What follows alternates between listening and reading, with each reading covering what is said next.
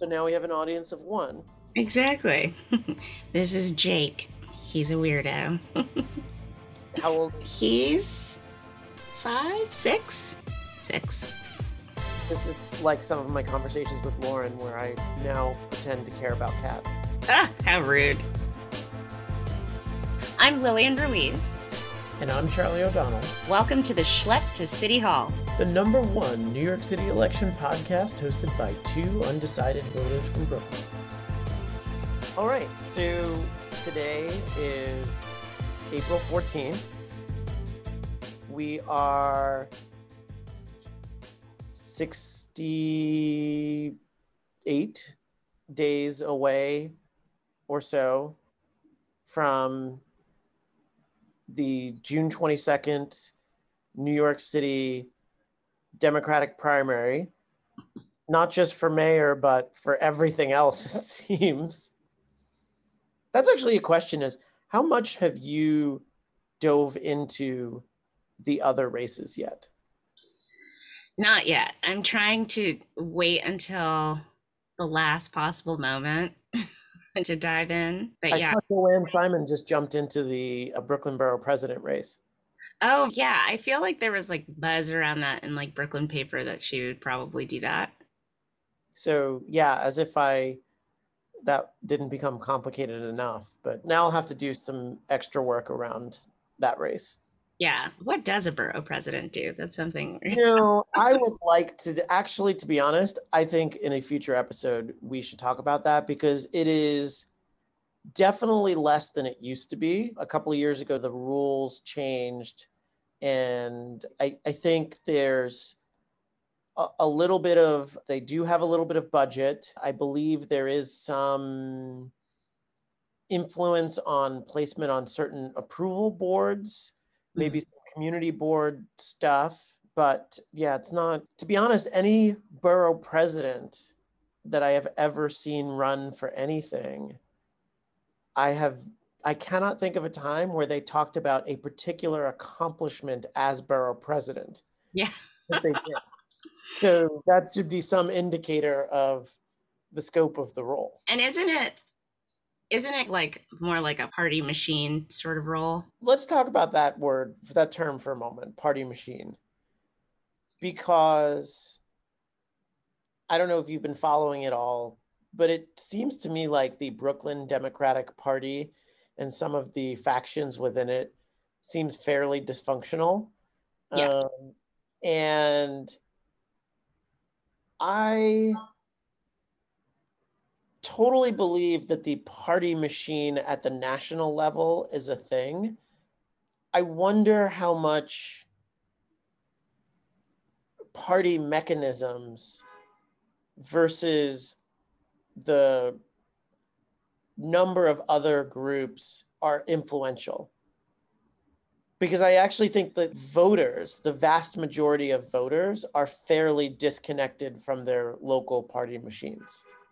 Yeah, I would agree. I think that like my assumption with party machines is that as they become more irrelevant, like they're not like handing out jobs at Ellis Island anymore. Like, party machine is more about inserting bureaucracy into the like candidate process to try and it seems like a very like self-interested setup more than anything. But I agree with that. I am 100% sure that there is a process by which you are thinking about whether you should run, and your first calls are to the various groups saying, will I get support and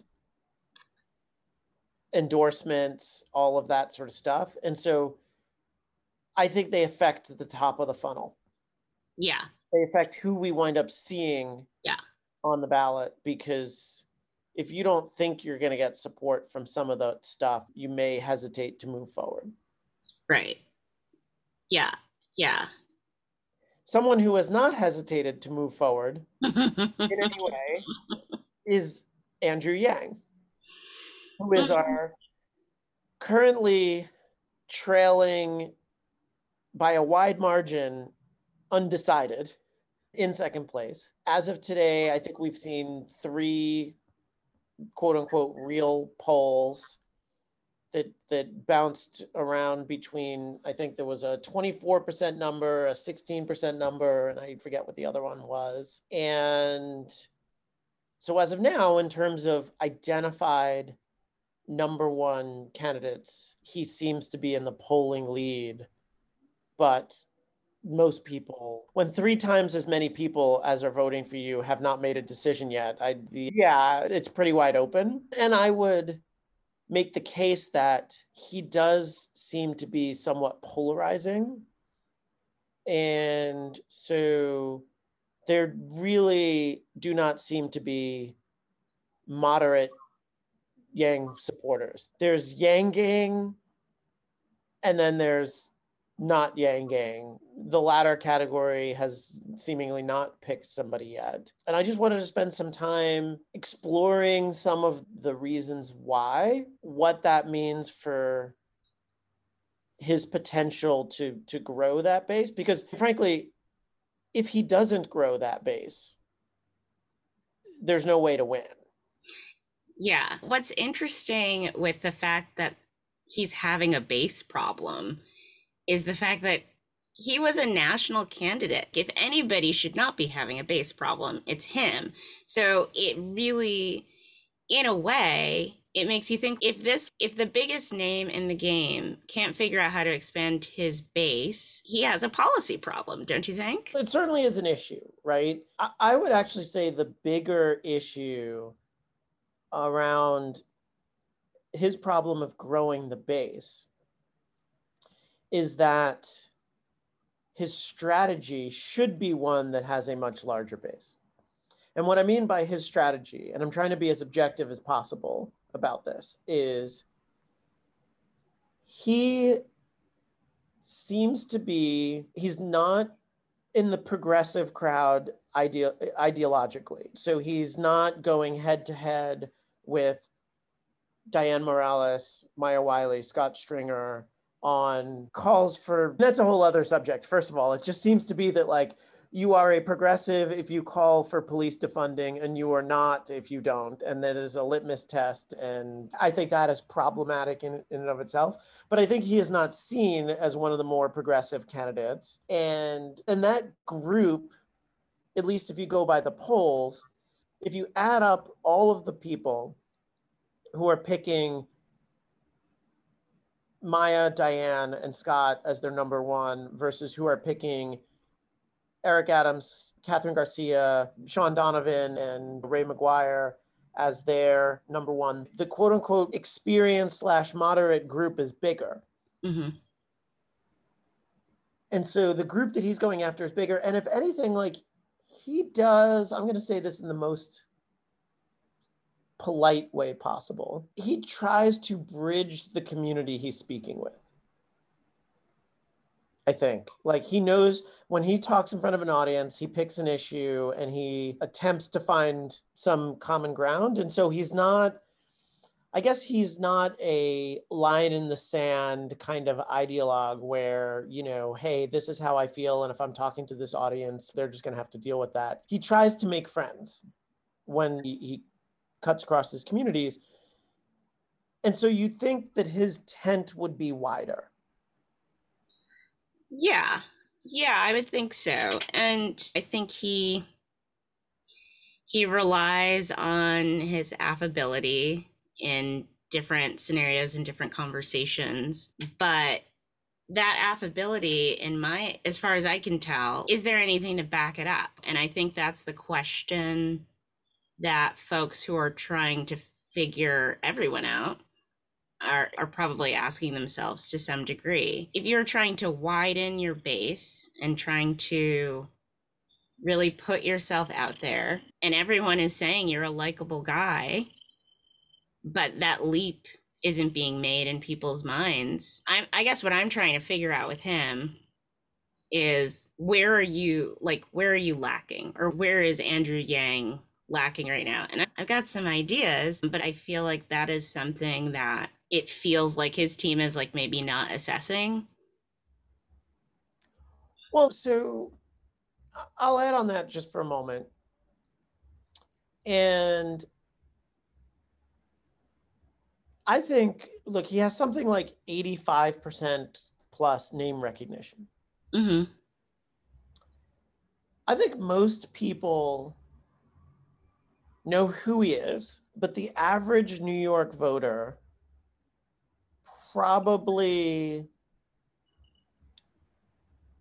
doesn't know nearly as much about him as they know that he exists. Maybe somebody could tell you that he's like the $1,000 a month guy.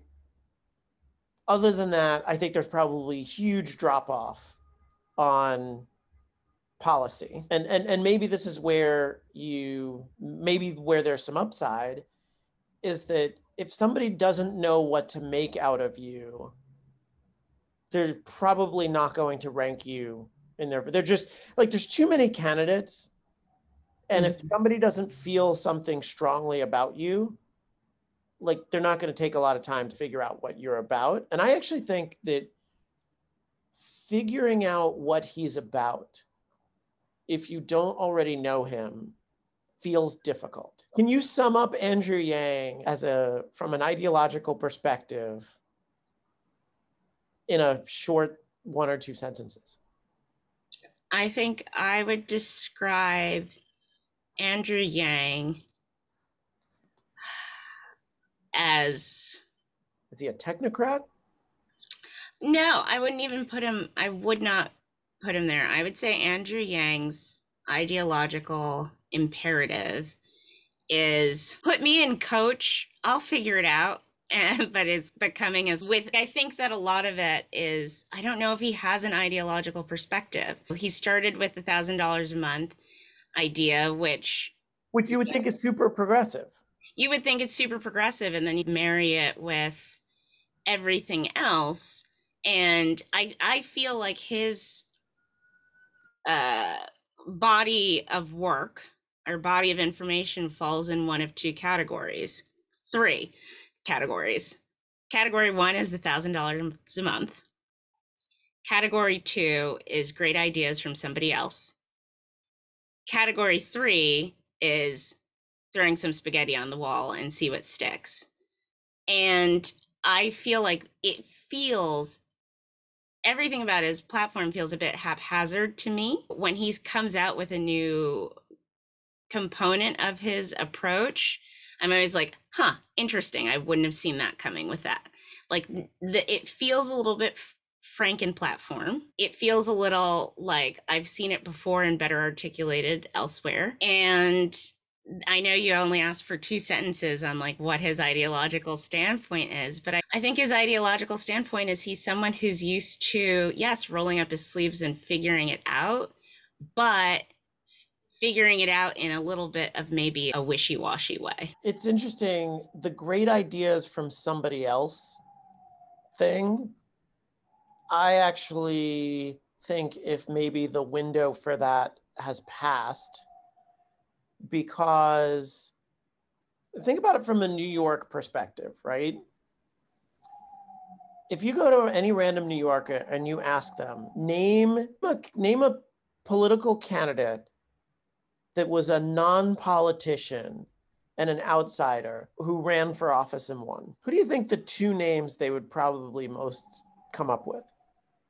Trump and Bloomberg. Exactly. What is the current popularity level? And it's interesting. I wonder actually, if you ask today, what is your like impression, positive or negative, of Mike Bloomberg? I think there are many voters who look back fondly of the quote Bloomberg era functional government thing, but also have no interest in him ever being a part of their government again. So like at best, those who look back fondly are like, yeah, things seemed to work back then. Would you like him again? No, I think we're done with that. So I don't think there's a strong interest in outsider candidate unless specifically where they're coming from. Exactly. And unless you know where they're coming from, and unless you get the vibe that they can get stuff done.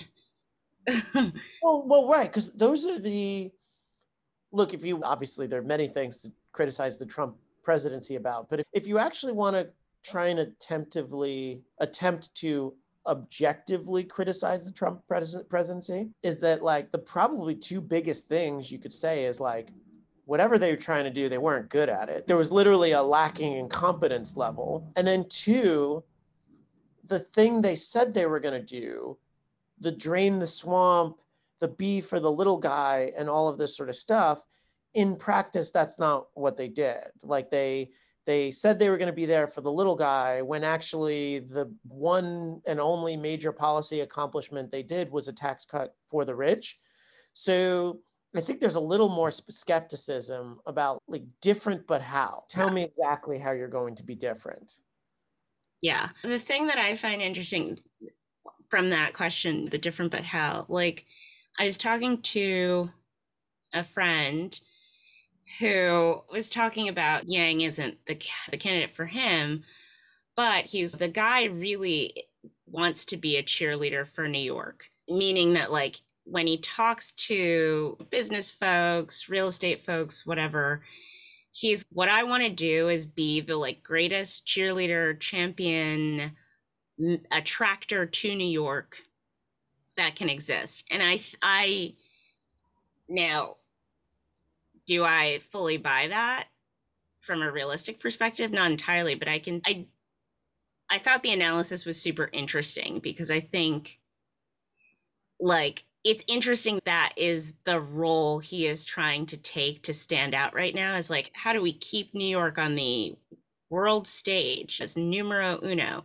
which feels interestingly tone deaf. And so like when we talk about like how where he's trying to stand out, I do feel like he's trying to carve himself as New York's the best city in the world and we got to prove it, and we've got to do that by opening everything up to tech companies and this and that and the third. And it feels like it's not reading the moment, where it does feel a little bit like New Yorkers are in a nesting situation. Let's nest to make this better. But I don't know. What do you think? So I do actually think that he really does want to be a cheerleader. And clearly he has a huge following, at least digital following, and people like to write about him. So I think he could be effective at that. Although that being said, whoever the mainstream, whoever is mayor of New York is going to, whatever they say is going to get covered by people. Do I think that he would be a better cheerleader than Ray McGuire wants to be a cheerleader? Like, I think Ray McGuire would be just as good a cheerleader in that public, outspoken, like Ray McGuire just did a live chat with Jay-Z and what, like, I think that is an angle it's sort of going to work too. But to your point about putting New York back on the map and all that sort of stuff, there are some of us here in New York that are scratching our heads going, are we not on Yeah. first of all, last year there was no map anywhere because you couldn't travel, right? So no one was going anywhere last year. I look at it today and I'm like, honestly, in my career, I have never in my life had so many people tell me they are moving to New York as they are now. And in fact, like some stat just came out about like where I live in Park Slope that it's funny. The headline was that 16,000 people left Park Slope in 2020. If you actually clicked into the article, it said 12,500 people moved into Park Slope during that time. So the net was 3,500. And I was like, of the 3,500, what percentage of those people have come back since then? Right. You know, right? Like they may have forwarded their mail to their upstate place or to a family house or whatever, but come this summer, I guarantee you like half of those people are back. So are we really, is New York off the world stage because one zip code lost 1,700 people? Like I just Right. don't buy that. Exactly. However, who is the demographic of people who actually think that is the case? I think it is the more right-leaning, Yes. New York Post reading, outer borough kind of stuff. And those people do not care about UBI, do not want it specifically, do not want tech companies here, do not want Amazon trucks and all of that sort of stuff, even though even though they'll order Amazon packages left and right, they just don't want the warehouse in their neighborhood, right? They're the NIMBY folks. If you actually looked at who was for Amazon or who was against Amazon coming in, like the folks from the Queensbridge houses, like actually wanted it because it was jobs. And so I don't feel like his message is consistent for a particular demographic. It's clearly not, he's not catering to a specific demographic that's large enough. Yeah, and I think that's why he comes off as muddled. It's like difficult to figure out what he's like, who he is and what he stands for. And he seems like a nice guy. That's great, but I don't think it's fair to peg him as opportunistic necessarily, but I think the lack of savvy that he continues to display in his messaging and his platform development causes me to like really scratch my head. Which, by the way, is concerning considering that the thing he has been doing for the last 3 or 4 years is campaigning. He's really good at it by now. He really, really should. And I think it's confounding. Yeah, I mean, think about it this way. Like, they are using the Tusk strategy people as their campaign folks and all of that. And like, where's the New York Yang machine? Like, why did they have to go to some like big time consulting firm or whatever? Because if this is really like the Yang Gang movement, let's say like Bernie Sanders like moves into New York for whatever reason and decides, I'm tired of Vermont and I want to come to New York City and hang out. That's not too bad of a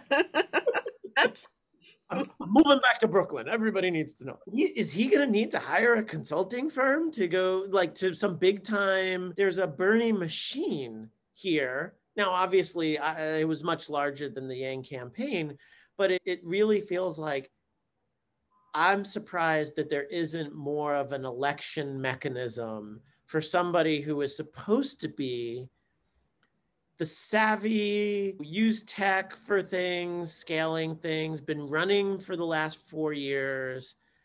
Part of his story is built up Manhattan GMAT, built up Venture for America. He's a builder. He's a part of his story is startup organizer kind of thing. And I don't see that in the campaign. Like, I feel if you were to just tell me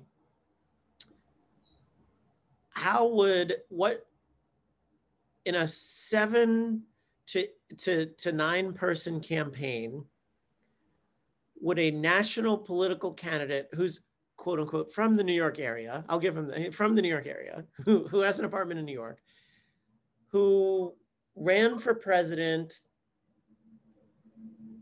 generally like I think as a presidential candidate was liked. Yeah. Like, I don't think people they weren't negative about him. Like, they were like, oh yeah, Andrew seems like a smart guy. Seems like he's working hard. And who has a couple of million Twitter followers. Where would you peg him 65 days out percentage-wise in the election?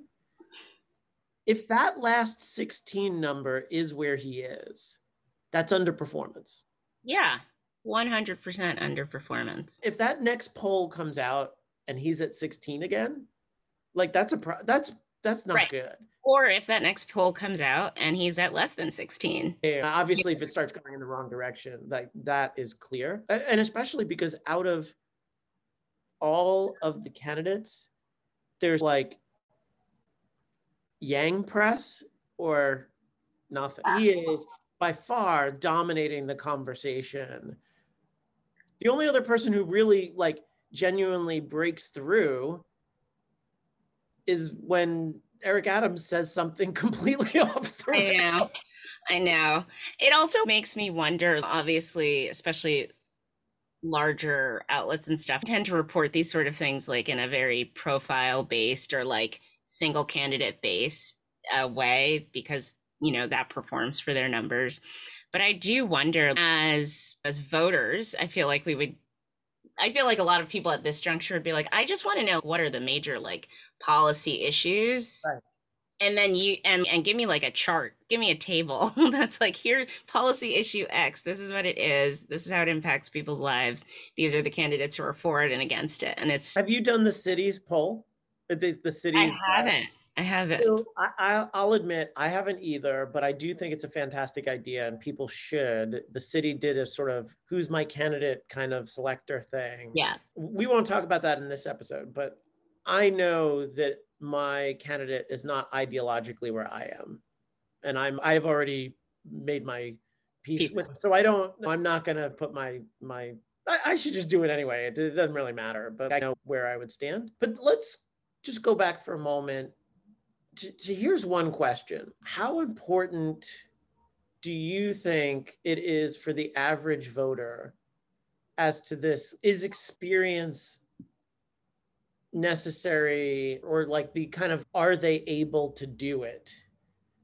And versus where are they ideologically versus, I don't know, likability or style or some other, like the sort of X factor thing.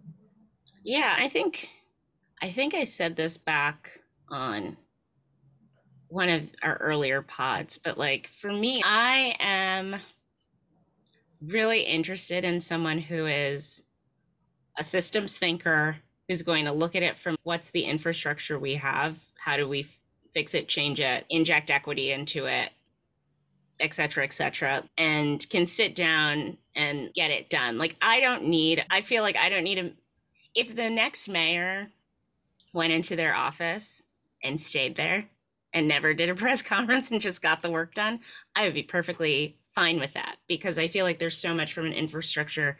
And when I say infrastructure, like operational execution standpoint, there's so much that needs to be done. That is what I see as so important, especially after the year that we just had, where so many things socially, politically, economically have broken down because we've shown that the systems, institutions, so on that we have are in need of like rigorous reworking. I think that what we need is someone who like one can get in the driver's seat and start driving, not need, driver's lessons. So I don't disagree with you. I don't think that's where the average person feels. I've been engaging in some text banking, and here's what I have discovered so far. I think there are a couple of hot button issues that divide the electorate. That are you in the defund category or not is a major one. And that is a major, there are some people out there who are not going to vote for a candidate who has refused to call for a cutting of the police budget, period. And they are just like, they're not going to cross over. And there are other people who are like not aligned with that. And there are some people who are hardlined against it, who just see they are like single issue crime voters, and they just see defunding as like soft on crime or whatever, which it isn't. And then there's other people in the middle, they're like, oh, I don't totally understand if I don't know if that's the right issue or whatever, or they're open to other things, or they're just not hardcore about it. I think those other folks are ones that feel maybe more, can they get the job done? Or what is the profile of person, or all of this other stuff, or they just have like other issues. So for example, like one of the things that people argue about most is education. Like, I think there are a lot of, I got a lot of feedback from people about, they want to know what candidates feel about gifted and talented, about school zoning, about like who gets to go to what school, how do we support teachers, all of that sort of stuff. How you manage the education system is something that some people feel very strongly about, particular issues, like ideologically speaking. And that's one where I would actually say it's not clear to me that the lines are progressive or moderate. Yeah. I think education is one of those segments of stuff or segments of issues that is not politically defined so much as like lifestyle defined. Yeah. Oh, yeah. No, Uh-huh. actually, I think that's a great way of putting it. There are some haves and some have-nots, and there are some haves that think of themselves as very liberal, Right. except when it comes to whether or not there are enough slots in their neighborhood for their kid to go to school, which is the reason why they moved into that neighborhood in the first place, and Right. all of that other. They quickly back off from their progressive views when they. Yeah. And especially I think this year, and speaking as someone who does not have children, that question that is happening of, is my kid going to be behind forever? Are they not? And what does it mean that this kid over there got to be in their family's upstate New York farmhouse with high speed Wi-Fi, and this kid didn't get to do this? And I am bringing it back to Yang. Like he is the only candidate with like young school age children, and I'm curious as to what that brings to bear in terms of how Well, he's Scott's got thinking. kids. Scott's Uh, got kids. Scott has younger kids, actually. does he have young? I thought his kids were Yeah, like college age for some reason. I think they are school age. So now I'm searching. I'll cut this out. Yeah, no, he's got sons.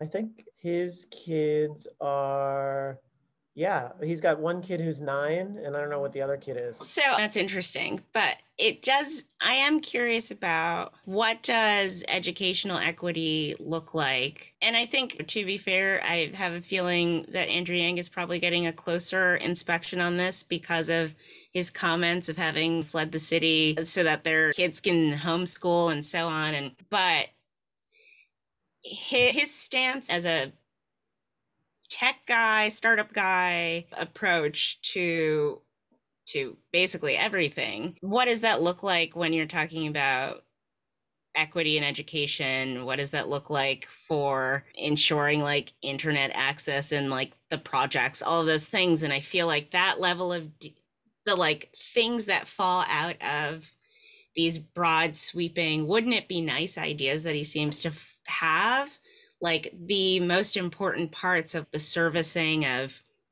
the most vulnerable, it doesn't exist. They're not part of his user data.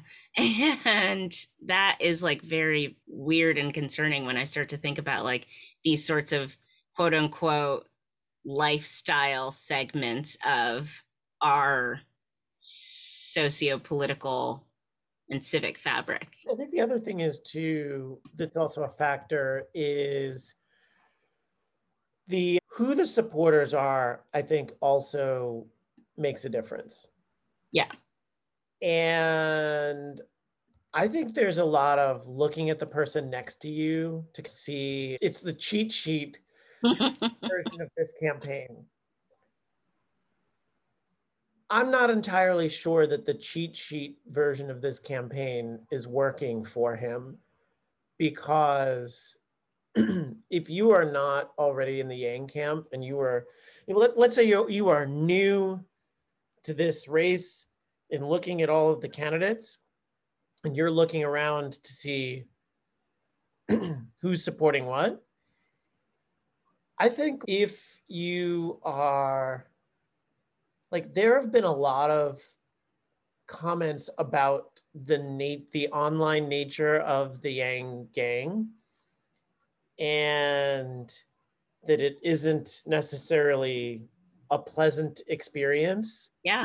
To interact with them online, much in the same way that the same comments were leveraged about the Bernie Sanders group online. Trump supporters are certainly in many ways the same way. And that I think among some of the other candidates, I think there's a lot of, oh, if you're going for that person, like I like you, and if you're going for that person, I'm going to do a deeper dive. Because the other thing I don't think is happening is, between the non-progressive, non-Yang candidates, I don't think the average voter is going to do work on each and every one of them. They're going to bucket them and be like, yeah, you're. Well, yeah, I think they're going to look around and be like, okay, I don't know if I'm for any of these defunding people. and I don't know if I'm for this Yang guy. And oh, you're for Catherine Garcia, or you're for Eric Adams. Okay, I'll look into them. They seem okay, and I'll go there. If somebody, for example, looks at Catherine Garcia is there and sees what they like, I'll tell you, having interacted with a lot of people over text, I don't see a really strong drive to fully list their five. I think like there's some people who like the option of ranked choice voting, but I think in a busy world where you have kids to take to soccer practice and all that sort of stuff, like if you're cool with Catherine or you're cool with Sean Donovan or you're cool with Ray, I don't think there's a lot of urgency to be like, okay, I got to find a number 2 and then I got to find a number 3 and okay, I'll look into this other person, even though I'm like comfortable with the 2 people that I've. Yeah, it's going to be, I think, interesting. I've been having a lot of conversations around who are your 5. And first of all, the first look I get is one of total horror where people like, I thought it was just 3. So it looks like you just told people they have a pop quiz coming up. And I think it's going to be interesting to see. Yeah, I don't think people are going to do a ton of work to figure out like who their 5 are. They're going to pick their favorite, and then the other 2 will probably be along the lines of, I wouldn't be surprised if most people like number 2 and 3 are just like, those names look familiar and they don't seem abhorrent. Yeah, for sure. So what do you think if you were predicting, let's see this, the next major poll that comes out, what will Andrew Yang's percentage be? Oh gosh, like my witchy tea leaves are really off today. We'll bucket it. Is it north or south of 20? Oh, I don't think it's north of 20. I don't think it's north of 20. Do you think anyone is within 5 points of him? So south of 20. I think he ends up south of 20, and then someone within 5 points of him. Which is basically saying, does someone crack at least 13, if not 15? Yeah. I don't know. I feel somebody will crack 13 or 15, and I feel like it will be weird. Like I think we're going to start whoever comes into that number 2 are going to, what we're going to be seeing is like those last mile campaign pushes, like really, really going in for the kill. That's my take. I'm going to bet 3 things. We'll see how many of these 3 things I'm getting. I also think it's going to be south of 20. I do think someone is going to be within 5 points of him. And this is my stretch. I think 3 candidates will be in double digits. I could get behind that last prediction. Yeah, because I think you're going to see a smaller undecided number, only because there's been so much coverage of the 50% undecided number that I do feel like with all of the campaigns pushing and all of this sort of stuff, I think there's going to be a big jump in the number of people who started paying attention. Yeah. Also, what percentage of those 50% of undecideds do you think just won't vote? I think that won't vote percentage is going to be high. Here's another thing I would love to get somebody's take on. I think that definitely more than one, if not 2 other candidates from whoever wins the Democratic primary will be on the ballot in November. You think more than one Democrat's going to be on the ballot in November? Yeah, for sure. And the reason why is whoever wins the most votes from the Working Families Party, from among Scott, Maya, and Diane, will be certainly, they'll be on the ballot, right? Right. So what you'll wind up choosing is between the Republican, the Democrat, Maya, Scott, or Diane on the Working Families Party ballot. And I gotta say, and this is a whole other conversation for a whole other episode, if you are Ray McGuire or Catherine Garcia or somebody who's not necessarily political, and is your money in the bank best spent trying to win the Democratic nomination, Or should you be going over? I'd love to know, is it too late to get on the Independence Party ballot? You don't, for sure, like you don't have to be, it probably actually depends on the party's own bylaws. I think I remember that the Democratic Party had to decide to allow Bernie Sanders to run in the primary. Like, I think that was a decision that had to be made. I have to imagine that for some of these smaller parties, like that's a decision. But if you're Ray McGuire and you have $5 or $6 million in the bank toward this campaign, why don't you just try and win the general under some Independence Party ballot? Like, that just seems to me a much better slot, because then let's say Andrew Yang does win, right? If you have a general campaign where it's like Yang versus Dianne Morales versus Ray McGuire, that's giving Ray a much better shot than he has to win the Democratic primary. That's true. That's true. But I feel like there's something missing, like to decide to run as like an independent.